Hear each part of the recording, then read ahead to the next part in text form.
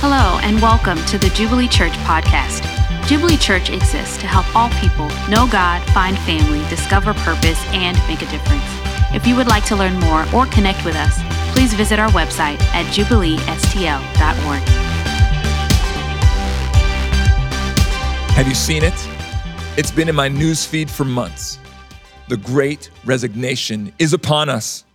After the loss of roughly 14 million jobs during the COVID-19 pandemic, economists had predicted that workers would be returning to work in droves, that we'd have an amazing economic recovery. But this has not panned out. Instead, many Americans have opted to stay out of the workforce rather than return to their old jobs. When asked why they would prefer to remain jobless without benefits, many cited burnout as the primary reason for staying at home, despite having already been out of work and locked up for 22 months. How did things get this bad? Well, here is the opportunity for our obligatory statistics. 61% of workers surveyed stated that they felt burned out at work. In another poll, the same percentage, 60%, feel that the pandemic has affected their sleep patterns. And of those, 43% stated that they were so tired, so exhausted at work that it was affecting their ability to work safely.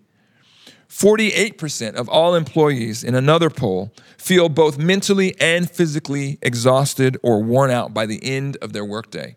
And that doesn't even include stay-at-home mothers with young children because they weren't polled. And then, as if widespread exhaustion wasn't enough, the World Health Organization reports an estimated 750,000 people die from work-related stress each year. That's 750,000 people losing their lives because they are overworked. A woman named Lisa, who was interviewed in this article, stated this when she was diagnosed with stress-related heart disease. Her response was this, I quote, "I don't have time for this. I have projects due at work." The physical toll of our stressful lives is not the only challenge. We have unhealthy coping mechanisms as well. Alcohol and nicotine use, recreational use of marijuana, all of these are on the rise in the last 18 months. Substance abuse, though, isn't the only challenge. Many are acting out to relieve their stress. Last week, we spoke about anger. Is it possible that your angry outbursts are a result of your exhaustion? What about your secret sins? I mean, isn't this an all too common headline? Celebrity pastor ousted from their position because of sexual impropriety.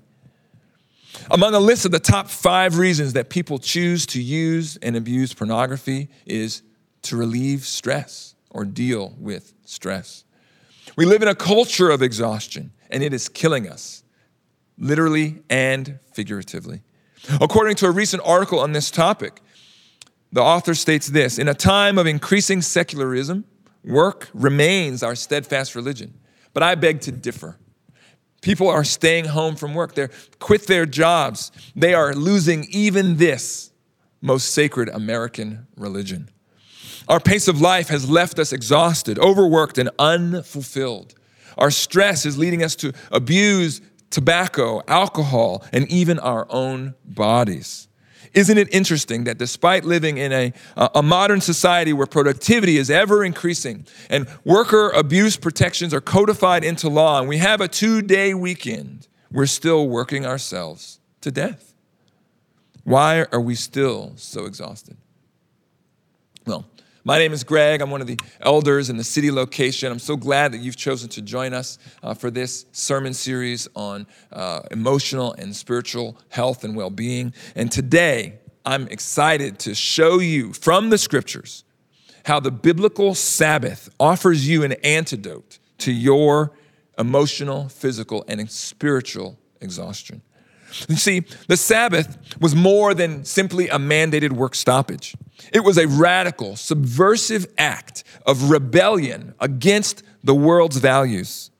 A revolutionary practice from God to his people to help them overthrow idolatry and protect them from the corrosive values of the pagan cultures around them. To God, rest is spiritual warfare. If we can grasp God's conception of the Sabbath and really practice the Sabbath in a faithful and a faith-filled manner, I am confident that our church can become an oasis of rest and peace in a desert of frenzy and despair. Now, God introduces the Sabbath to his people as part of the Ten Commandments. You might remember them from childhood Sunday school classes. I think it's very instructive for us to look at these two verses, these two texts, when God introduces the Sabbath, because they each give us a different rationale for why we need rest. So the command to keep the Sabbath first appears in Exodus chapter 20. The text says this: "Remember the Sabbath day to keep it holy. 6 days you shall labor and do all your work, but on the seventh day is a Sabbath to the Lord your God. On it you shall not do any work, you or your son or your daughter, your male servant or your female servant, or your livestock, or the sojourner who is within your gates. For in 6 days the Lord made heaven and earth, the sea and all that is in them, and rested on the seventh day. Therefore the Lord blessed the Sabbath day and made it holy." Here, God teaches us that our need for Sabbath rest is related to two foundational, transcendent, and irrefutable realities rooted in creation. First is part of our design. God made us in his image, and God rested as part of his great creation opus. He also made us to be like him, so we should rest because we are like God, and God chose rest. Now, the second is closely related to this. God's people are meant to be a reflection of heaven on earth, a heavenly embassy, if you will. And so God was so satisfied with his work that he was able to rest. He was able to enjoy and partake of what he had created. We should reflect God to the world by showing them who he is and how he lives. We too should rest from our work and enjoy. Now, the Ten Commandments, they show up again in Deuteronomy chapter 5. Here, God's command to the Sabbath is actually connected to a different rationale. Instead of appealing to his own pattern of rest, he appeals to the Israelites' experience of the Egyptian captivity. For 490 years, they were enslaved in Egypt.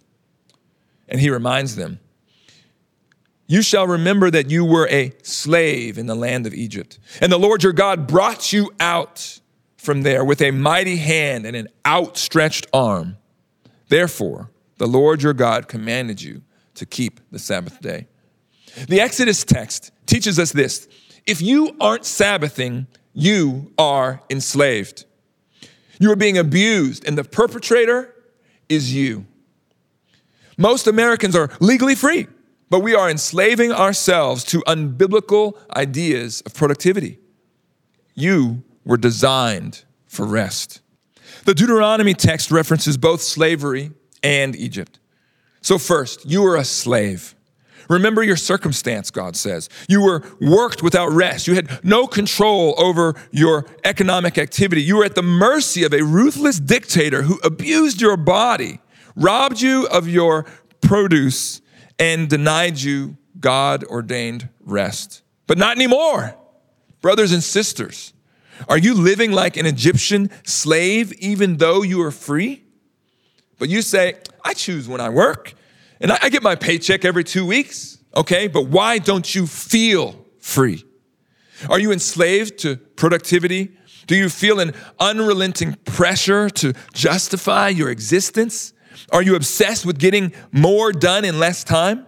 Are you so busy that you are refusing your body, your mind, and your spirit the rest and rejuvenation that they need? Second, you were in Egypt. Pharaoh is depicted as an unceasingly preoccupied individual, solely focused on the Israelites' productivity. When Moses suggests to Pharaoh that he allow God's people to go and to worship, to go and to Sabbath, Pharaoh's conclusion is, well, they aren't committed to their work. His only question is, why have they stopped working? And his only solution is give them more work to do. If they had more work, they wouldn't have time to think about God, to think about rest, and to think about worship. And frankly, he's right. Modern Americans have fallen right into this trap, replicating for ourselves Pharaoh's same work ethos. Despite the fact that we are the wealthiest country in the world with the highest standard of living of any society ever on the planet, our culture largely views work the way that Pharaoh did. We are pathologically anxious that we won't achieve enough, won't have enough, or won't be enough.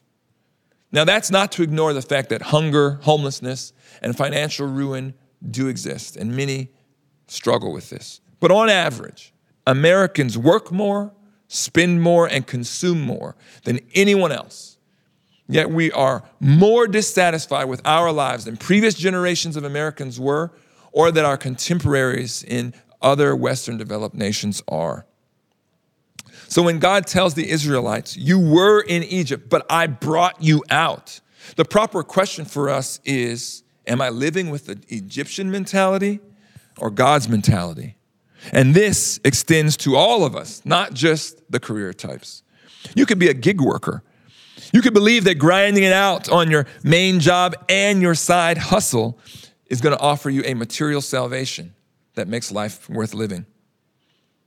Or you can be a stay-at-home mom and believe that making the home just the right way, doing enough dishes or doing the laundry and folding it properly, developing the right childcare routine, that will justify your existence. You could be a retired person and you can keep yourself busy managing your portfolio or pursuing your leisure in an attempt to make the most of your retirement and still be living in the hustle and bustle just like Pharaoh. Each of these approaches to busyness echoes the lies of Pharaoh that more work, more wealth, and more activity are the keys to our validation. And just as Pharaoh reasoned, what we have actually achieved is nothing more than a distraction from our true spiritual need.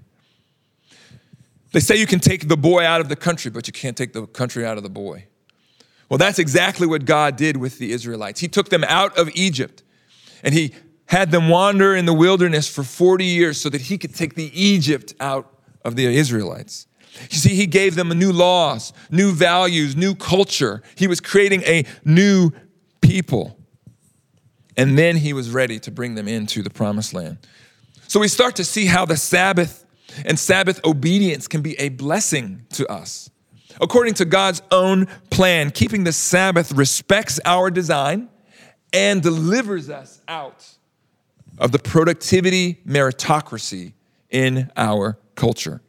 First, in our practice through obedience, then in our minds as we think like God, and then eventually in our hearts as we come to love what God loves. But if God commands that we rest, something we all want, by the way, and God teaches that rest provides us the things we desperately need, why don't we do it? The reality is that much of our exhaustion, emotionally, physically, even spiritually, is self-inflicted. And in that way, it is a symptom of a deeper spiritual problem. You see, Pastor Tim Keller argues that the central question of human existence is one of justification. It can take many forms. Am I valuable? Am I lovable? Am I good enough? Does my life have meaning? When we try to answer these questions through our own effort, in our flesh, for ourselves, it leads to reasoning like this. Well, if I can accomplish this, then I will be good enough. Or if I can achieve that, then I will finally feel worthy. Then I can rest. In fact, sometimes we adopt other people's standards. If I could prove to my Father that I'm a success, that I will finally be loved, or if I can win that person's affection, then I'll be whole. But this thinking still relies on us to achieve something. It is this relentless pressure to achieve what we cannot achieve that leads us exhausted. The exhaustion can be mental, emotional, and physical, constantly scheming and racked with anxiety because we can't accomplish what we planned, or so tired, so restless that we're making mistakes at work, so burdened that we feel hopelessness because we failed to achieve our goal. Or maybe we feel apathy because we actually do achieve the goal, but we still find ourselves empty. Ultimately, God's Sabbath offers us true rest from this dangerous spiritual cycle. In the gospel, we have a clear answer to the question, am I valuable? In Christ Jesus, God has shouted to us, yes, yes, you are valuable. I have loved you with an everlasting love. I have paid the incomparable price to have you as my own. And then when we can finally rest in God, in his gospel, then he invites us to fill our days with eternally meaningful activity. But before we act, before we work, before we produce, we must first rest. Did you ever notice that the first full day that Adam spends on earth is a Sabbath? God made man on the evening of the sixth day, and then Adam's first day alive is a day of rest with God. That's where we should start. That is God's desire for you. Before you go on a long trip, don't you fill your gas tank?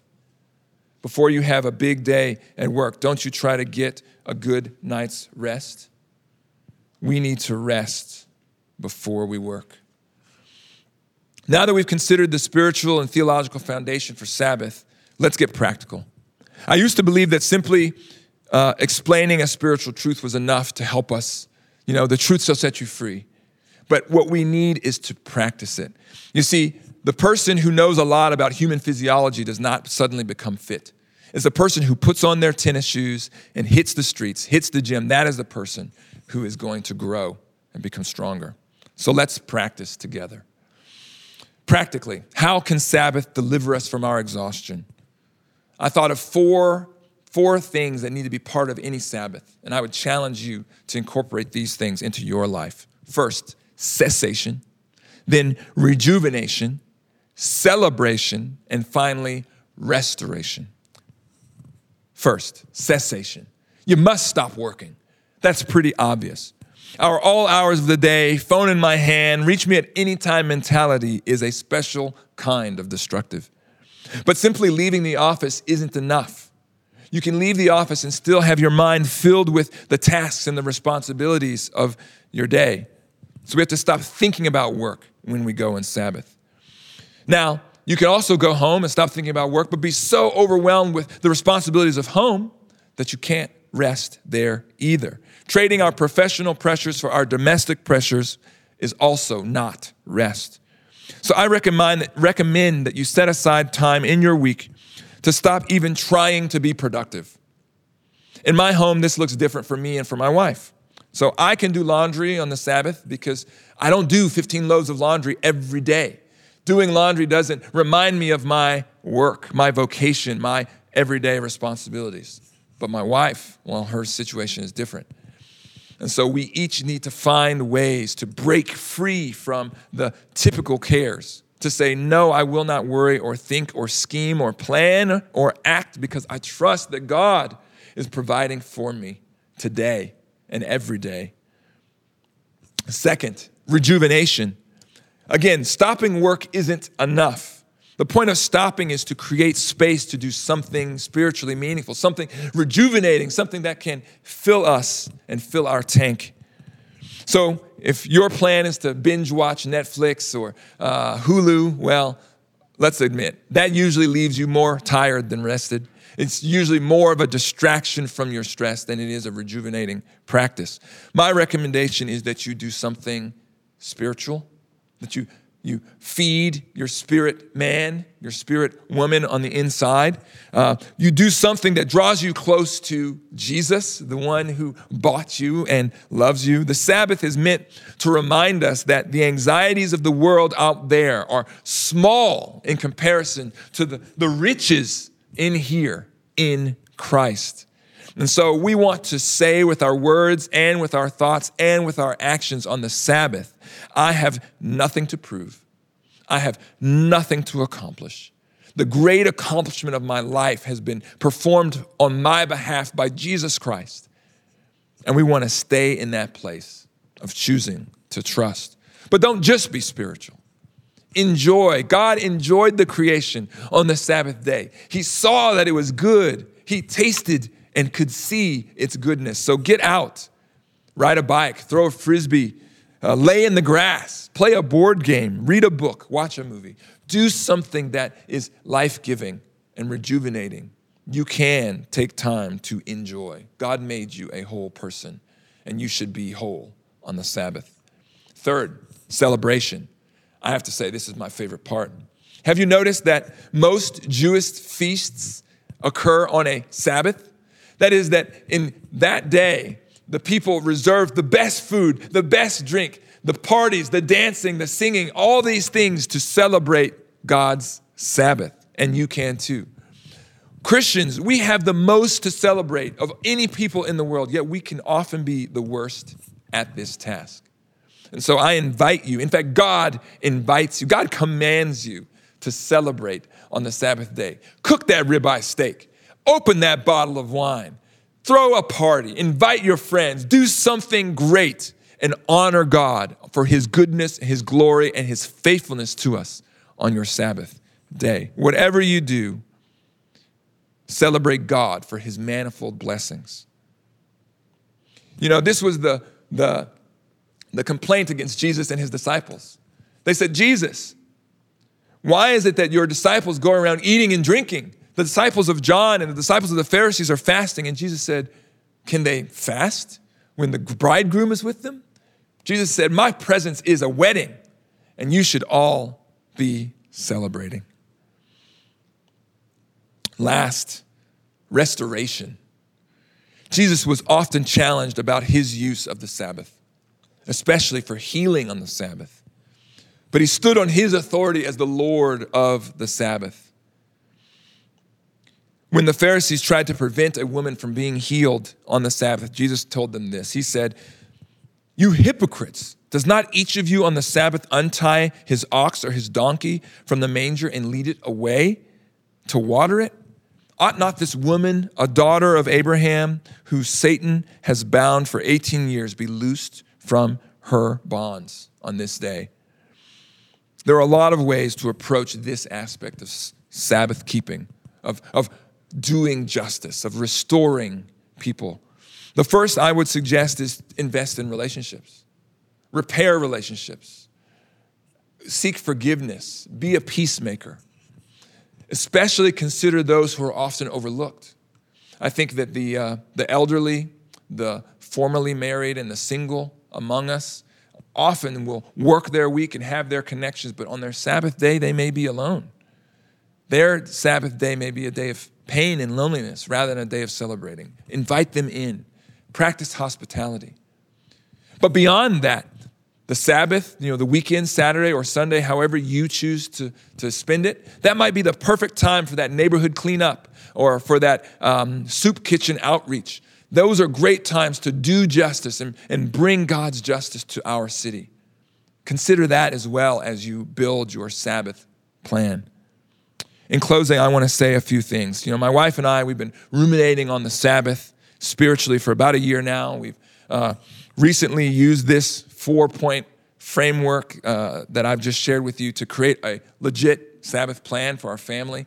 We've only been doing it for a few weeks, but already we're seeing evidence of God's grace. We're more connected to one another. We're able to disciple our children in the Lord better. We are finding true rest, even in the midst of serious work and life challenges. And we are feeling Jesus' presence in a way that we haven't in many months. And so I want to challenge you to do the same.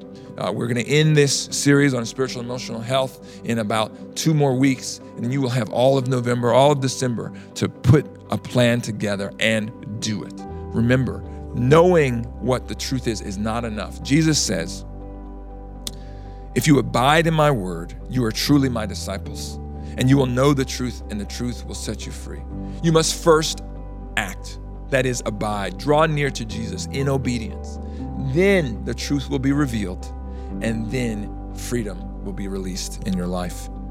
So together, I invite you, God invites you.